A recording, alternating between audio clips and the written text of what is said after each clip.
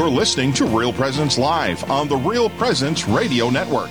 Join in the conversation on our Facebook page or on Twitter. And be sure to like and follow us for more great Catholic content. Now, back to the show. Welcome back to Real Presence Live. Thank you very much for being with us. We're very grateful for that. I'm Deacon Dan Goshi, along with your host, Father Anthony Craig. We're broadcasting for the first time ever from Crosby, Minnesota at St. Joseph Catholic Church here. And Father Anthony is the administrator and future pastor, we hope, of St. Joseph Church in Crosby, and also Our Lady of Fatima in Garrison, and Holy Family in Hillman. This is our first opportunity since Father Anthony has been assigned here to Crosby, where I do my ministry in Crosby and Garrison, to work together in this way. We've done Mass together. Yeah. I say together like I was there. Together. You did it. But I took that thing off of the cup for you so you could drink from it. So that's my big job. Here, let me get that for you. It's heavy, Father. Let me assist you by removing the pall from this chalice so that you can... There's the general, there's the brigadier general. Father's sitting there with this cup. What do I do? It's covered. I can't function. But thank goodness the deacon was there. He saves the day. Take the lid off. I bet you Father Dan, Deacon Dan and Father Nick's assistant, I bet he isn't as good at that as I am, but who knows? No. You've perfected that art. It is a smooth motion. Who else could do it? Father Nick Nelson is with us from the Diocese of Duluth. Father Nick has a deep... welcome. Welcome, yes. I'm very glad to be with you all this morning to talk about a subject that's very dear to my heart. Yeah, the saints. Saints, they're just... They're great and models for us. Our production assistant at Real Presence Radio, her name is Therese, and she's very excited about this topic because we're talking about her folks today. Not, right. The Little Flowers folks. That's right, yeah. her folks. How's your folks? Yeah. So Father Nick, tell us, a little bit about the parents of the Little Flower. Yes, Saint Therese. She lived at the end of the 19th century.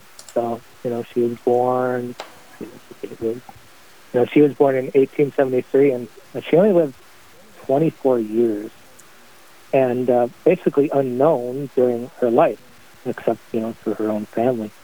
It was after she died, and her own kind of journal, diary, which she was kind of wrote under obedience to her Mother Superior about her life and her journey and her growth in holiness, etc. And it was once that was revealed and published that she's probably one of the top 5 known saints and just loved throughout the world.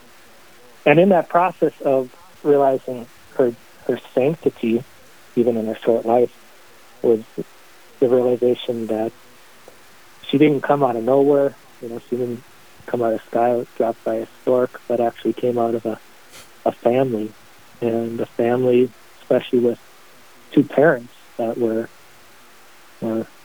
saints that lived their vocation, but as well as you can, here in this life.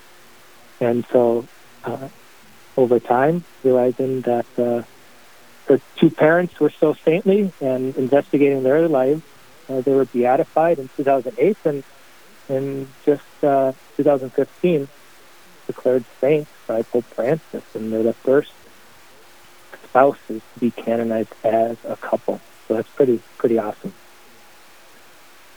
That is. It's so rare to have these clusters of saints. And how does that just happen? I mean, what would you say to that? Even just how did this occur in this manner, that there was a confluence of these saints in this home? Well, maybe it'd be helpful to kind of go through just their biographies and their life of Louis and Zélie, because I think it's so interesting, it's so human, it's so ordinary, their life. Louis, he was born in 1823, and Zélie, his future wife, was born in 1831, so she was about 8 years younger than he was. And both initially had this desire because their families that they came from of always already wanting to be saints, and actually both felt initially that they're called to religious life. Lewis wanted to join a religious order, and as well as Zélie. And Lewis, he was turned away pretty early on, about the age 20, from the convent because he was unable to learn Latin. He was unable to learn Latin, and therefore unable to be a part of their convent, the religious order. Zélie was turned away because of her health concerns. She had respiratory issues and headaches. And so Lewis then became a watchmaker and owned a watch shop and jewelry shop, and Zélie became a lace maker. A certain part of France known for their exquisite and beautiful lace. And they're a bit after, both of them being turned away from religious life, met each other and got married in 1858. And what's interesting is, they, again, wanting to be saints and seeing that the consecrated life is the more perfect state, okay? Not that those who live it necessarily live more perfectly, but it is the state that's more ordered towards heaven. They both desired or thought about living as brother and sister, like Mary and Saint Joseph were. And so for 10 months, they lived continent. Yeah. And after those 10 months, though, and talking to priests and being advised, they realized, no, that's not what God's calling them to, that he is actually calling them to the fullness of married life with having kids. And so they realized it wasn't just a failure, on their part not getting to religious order, but actually, no, God was actually calling them to this vocation of marriage and to be parents. And, lest anyone would think that, hey, they kind of were reluctant to get married and weren't happy and always, were kind of resentful of that sacrament and vocation. Not so. There's a quote from Zélie. She says, "I am so happy today at the thought of welcoming you back," speaking of Lewis, "that I cannot work for the joy of it. Your wife, me, who loves you more than her life." So they truly grew in their love for each other in a very, beautiful way. And they would have 9 children. 2 boys and 2 girls died in infancy. And the 5 rest of girls will actually all go and become religious sisters. They pretty early on afterwards, so married in 58, and then in 76, Zélie, she was diagnosed with breast cancer. And then it'd be about a year or so later that she would actually die. And so that was very painful. And then Lewis himself had 2 strokes and had to be even committed to a kind of a mental hospital. And he died in 1894. And so you see very ordinary lives, very, ups and downs, yet their perseverance and faithfulness to God is something we can all look at. So how old was Therese when her mother and her father died? When they died, well, the mother, she was still young. I think, I think she was still at home. Mm-hmm. And so she only had her dad there. And her dad was instrumental, too, in helping her, even though it was very difficult because all his daughters are going off to the convent. And, he didn't want to lose, in a sense, all his daughters to the convent and away from him because he didn't have his wife. And so it was a real sacrifice, but he realized that's what God was calling him to sacrifice. And so St. Therese, she entered the convent at age 15 and would only be there for 8-9 years before she died. And it's so beautiful what St. Therese would write about her parents. She said, "God gave me a father and a mother more worthy of heaven than of earth." God gave me a father and mother more worthy of heaven than earth. Pretty remarkable there. I'm thinking and empathizing quite a bit with Lewis. Obviously, their marriage, that union was so beautiful and so rich and so loving that, what you quoted Zelly, telling him about how she longed for his return. I can empathize with what that is like. And then to lose your wife, she dies and you're alone. And then one after the other, your children are, sort of going away as well. I can't imagine I don't know. In human terms, I'm putting myself in his position. I would be crushed. I would be so lonely. It would be very difficult for me not to be bitter, almost, Yeah. about having to deal with. Yeah, the greater the love, the greater the grief, it seems, Yeah. And you go into the depths of that. There was, a couple of things that I think we could really learn from. You're hitting on one right there. Both of them lived this, what they like to use, Zelly and Lewis, resignation, or this basically radical openness to whatever God would, allow. And you see that one first with their vocation, okay? God didn't call us to marriage. And again, even Zelly realized, again, not being resentful that she wasn't a religious, would say, I am crazy about children. I was born to give birth to them. I am crazy about children. I was born to give birth to them. So even after a while, again, realized I'm not called to religious life, I'm called to marriage, and not just a celibate continent marriage, but actually marriage with having children and being a mother. And they truly realized that as well, that these children of theirs are not possessions. Another great example for us today, right? Because what happens today, we view kids as possessions, and okay, I'm infertile or something, and it's a big cross, it's awful. And so what do a lot of people do? Oh, well, I'll try to create a child in a petri dish, or surrogate motherhood and stuff. And no, we have to realize kids are gifts, and we're called to be stewards. They ultimately belong to God. And I think that's something that and then even in their end life, of their in their death, this resignation to God's will. I have a quote here from a little paragraph from Zelly. And she said this. She goes, God has in fact given me the grace not to be afraid. I'm very calm. And I find myself almost happy. I would not change my lot for anything. If God wants to heal me, I would be very happy, because deep down I want to live. It is costing me something to leave my husband and my children. But on the other hand, I say to myself, if I am not healed, it is because it would be perhaps more useful for them if I went away. While I wait, I will do all that I can to get a miracle. I am counting on the pilgrimage to Lourdes. She went to Lourdes to see if Our Lady at Lourdes would grant a miracle. But if I'm not healed, I will try to sing on my way home anyway. So it's that openness to God's will, whatever it is, and even to the point of death. And again, that openness, that resignation to God's will, active acceptance of it, but also realizing today, even in time of COVID and the virus, her openness and willing, if God calls me to die, so be it. I think some of us could learn that example. We're so scared of getting sick, and we're even, they thought of dying, and no, we can't hang on to this life like that's all there is, and that health and death is the absolute evil. It's not. And the acceptance of that you hit on it, exactly, yeah. Acceptance of divine providence, the stuff that saints are made of, right?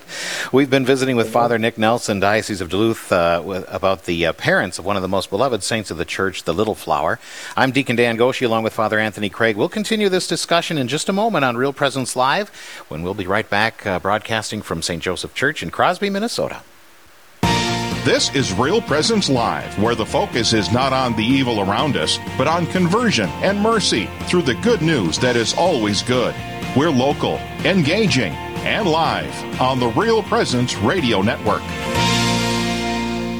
In today's crowded higher education field, there's one university whose quality and personal care stands out from the crowd, the University of Mary. The University of Mary offers truly affordable, flexible adult education because your success is our priority. Here, you matter, and we're with you every step of the way to make sure you succeed. Choose a university community that cares about you as a student for life. Discover us at online.umary.edu/discovermary. Rose Management is a family-owned business that believes in good morals, doing the right thing, and treating our residents as family. Rose Management provides affordable housing to complexes throughout North Dakota and Minnesota. All Rose Management properties and our maintenance staff are in a centralized location in their cities. If you have any questions, you can call 701-237-6840 or online at rosemanagement.net. Again, that number is 701-237-6840. SJ Machine, proudly named after and dedicated to St. Joseph, provides quality machining and induction heat treating to a variety of industries. Just as St. Joseph worked diligently to meet his family's needs, SJ Machine strives to understand and meet your production needs. Prototype to production, working together toward success. SJ Machine can be reached at 701-347-0155 and are a proud supporter of the Real Presence Radio Network. The Mustard Seed Catholic Store is South Dakota's place to purchase Catholic books, gifts, and decor. With locations in Rapid City and Sioux Falls, we are here to provide you with gifts for the Catholic occasions in your life. From baptism to First Communion, confirmation to weddings, and ordinations, we pride ourselves in having local artists share their creative talents, making rosaries, crucifixes, artwork, coffee, and books. We are located in Rapid City on Main Street, in the new Diocesan Building, or in Sioux Falls on Grange Avenue across from Costco. This is Real Presence Live on the RPR Network, bringing you stories of faith and hope through local hosts and guests from across the upper Midwest. Now, back to the show. Real Presence Live is coming to you live from St. Joseph Church in Crosby, Minnesota for the first time. I'm Deacon Dan Goshi. I serve at this parish along with Father Anthony Craig, who is our host. And we've got Father Nick Nelson, also with the Diocese of Duluth, joining us today to talk about the parents of the Little Flower. Yeah, thanks for being with us, Father Nick. We were talking a little bit about their lives as saints and all the different realities that led there, but what really fueled that core, that life of holiness that St. Louis and Zelie Martin exhibited? What fueled that life of holiness? What was their love like? Yeah. I think a big one for, especially it's evidenced in Lewis's devotion to the Mass and the Eucharist, and there's a number of little great examples I think that we can relate to.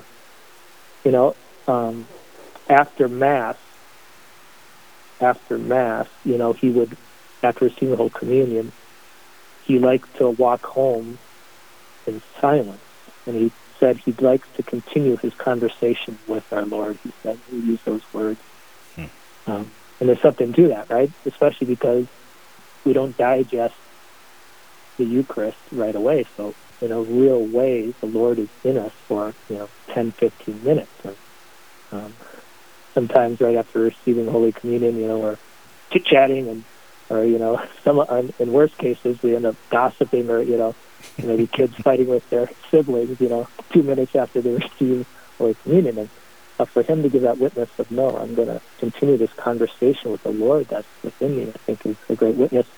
He'd make stops into the church to see Jesus throughout the day. Just walk by and say to the church and stop in and say hi to Jesus. And for Eucharistic processions, which he loved, and those were a lot more frequent back then, he wanted to be right behind the canopy, as close as he could to the priest carrying the monstrance with Jesus, and he had such a devotion to and reverence for the Eucharist that once during a procession there was a guy on the side of the street kind of watching with a hat on, and he went over to the guy with the hat and took his hat off and said, hey, take your hat off, this is our Lord here. So just that sense of love and reverence. And he would they even had adoration back then, even nocturnal adoration and 40 hours devotion, and he would take the most inconvenient time in the middle of the night to be with our Lord. And he loved to, even when the priest would bring Holy Communion to the shut-ins or sick or viaticum to those who were dying, he loved to carry the candle before the priest in the kind of procession from the church to the people. And then a story I mentioned to my people this morning, is kind of neat. Faithful Catholics, they know exactly when the bells are supposed to ring, at consecration, and so it's almost like it knocks us. It's almost like a traumatic event when the bells aren't rung, when they should be. First time when the pall comes off the chalice once, and then 3 times for each elevation, and we always know, like, oh, geez, server's not paying attention. He's not going to ring it good. Lewis, knowing that or seeing that, maybe there's not a server or the server not paying attention, times would go right up to the sanctuary to grab the bells and ring them himself, because how important that was, at the consecration. And then this is something I think I appreciate as a priest and a preacher, and so both of you guys would as well, even Deacon Dan as a preacher. He said, his daughter Marie said, "I've never heard him express a criticism of the clergy, nor find fault with a sermon. He listened with a devout respect to the Word of God, without considering the quality of the instrument which transmitted it." So we priests, deacons, we're fallen people. We don't always, not the most eloquent or whatever, but we can always be open to what God would want to say. And Father Anthony, you can relate with me, in seminary. Seminarians were the worst as far as being critical of homilies. They're sitting there watching their watches, or, I remember Father Bear saying that if he could design, Father Bear was the rector at our seminary in St. Paul. If he could design a seminary, he would have it so that out of the chapel there would be like 100 different tunnels, that each guy would go their own way after Mass. Kind of like like Louis Martin, they could continue their conversation with the Lord and not, worry about, talking to people right away or being critical of the holiday. Right. So yeah, his devotion to the Eucharist, I think, was huge. It's inspiring, though, too. You can see him as a man of decision. He was very decisive of following our Lord, being close to that canopy, ringing those bells, just seeing something and doing something, and to show his love. I mean, that's a beautiful fuel for his life of holiness in the family, and a great witness to his kids and his wife even, too. That's something we a lot of our men can learn from his example as who was a father and a husband. And that's exactly right, Father Anthony, because we have so many saints that are priests and religious, and that's great for us priests and religious and maybe those who are young. But it is important that we have canonized saints, of all states of life, and so that's why Louis and Zélie are so important, that your average man, woman, husband, wife can look at them and directly imitate them because of their state of life. Louis, for example, he lived a life of penance. One very small kind of interesting thing is, and I've been conscious of this myself now ever since reading this in one of the biographies on him, he never crossed his legs. There's something simple like that, it's comfortable at times to cross your legs, even your feet. And so he never did that, just as a kind of a little penance there. And he always kept Sunday holy. He would keep his shop closed, and he himself, he never bought anything on Sundays. He kept the Lord's Day holy. And Zélie, she recognized this, and she said, because they ended up being pretty prosperous. And she said, "I cannot attribute the prosperity he enjoys to anything but a special blessing that is the fruit of his filial observance of Sunday.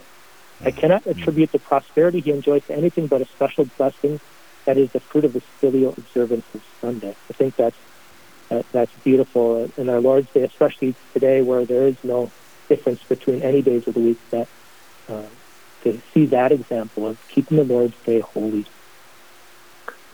Yeah, St. Louis and Zélie, they knew who they were, and they followed through on it in their actions.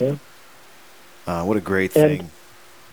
I don't want to make it seem like they were always perfect, and I think this is important too, is that saints, make mistakes too. And there's one time where Leonie, which is one of their daughters, she was having a hard time with one of the maids. The maids was really mistreating her and abusing her and making her, do the maid's work that she was supposed to do. And Zelly really wasn't paying attention and didn't see it until one day when her daughters heard the maid yelling at Leonie and saying, hey, if you make a big deal, I'm going to, really hurt you, and threatening her. And so we see that there's a times when, for Zelly especially, the mother there, not really observant and seeing what's going on in her daughter. And her daughter kind of suffered for a while from that. And her daughter turned out fine after that. But I think that's comforting too. That, all of us are fallen, weak, and we miss things, and we might have regrets. And we maybe confess those regrets for whatever culpability we have, and we just try again and try to do better next time. But I think another example of just their humanness and turning it over to the Lord. Yeah, well said. I mean, that's good to keep in mind, just the weakness of human nature that's still present, even in the saints. And they needed the grace. Right. That's why they were so devoted to these sources of grace, to give them that strength, because human nature is just wobbly without that grace. And it's great to hear this example. Thank you, Father Nick, for explaining their lives and where their love was placed and how beautiful their story really is. And that memory can feed us, right? I mean, that memory feeds us to imitate, like you said. All right. Well, Father Nick, thank you so much. It's a pleasure having you with us on Real Presence Live. Say hello to my brother Deacon Dan at your parish for me, and we're very grateful that you've been with us today. Thank you, Deacon Dan, and thank you, Father Anthony. It was a blessing. Right. Thank you, Very brother. Good. So how does the love you show your children impact them and the world? We'll be discussing that next with Emily Leadham from the Diocese of Sioux Falls. I'm Deacon Dan Goshi, along with Father Anthony Craig, broadcasting from Crosby, Minnesota at St. Joseph Church on Real Presence Live.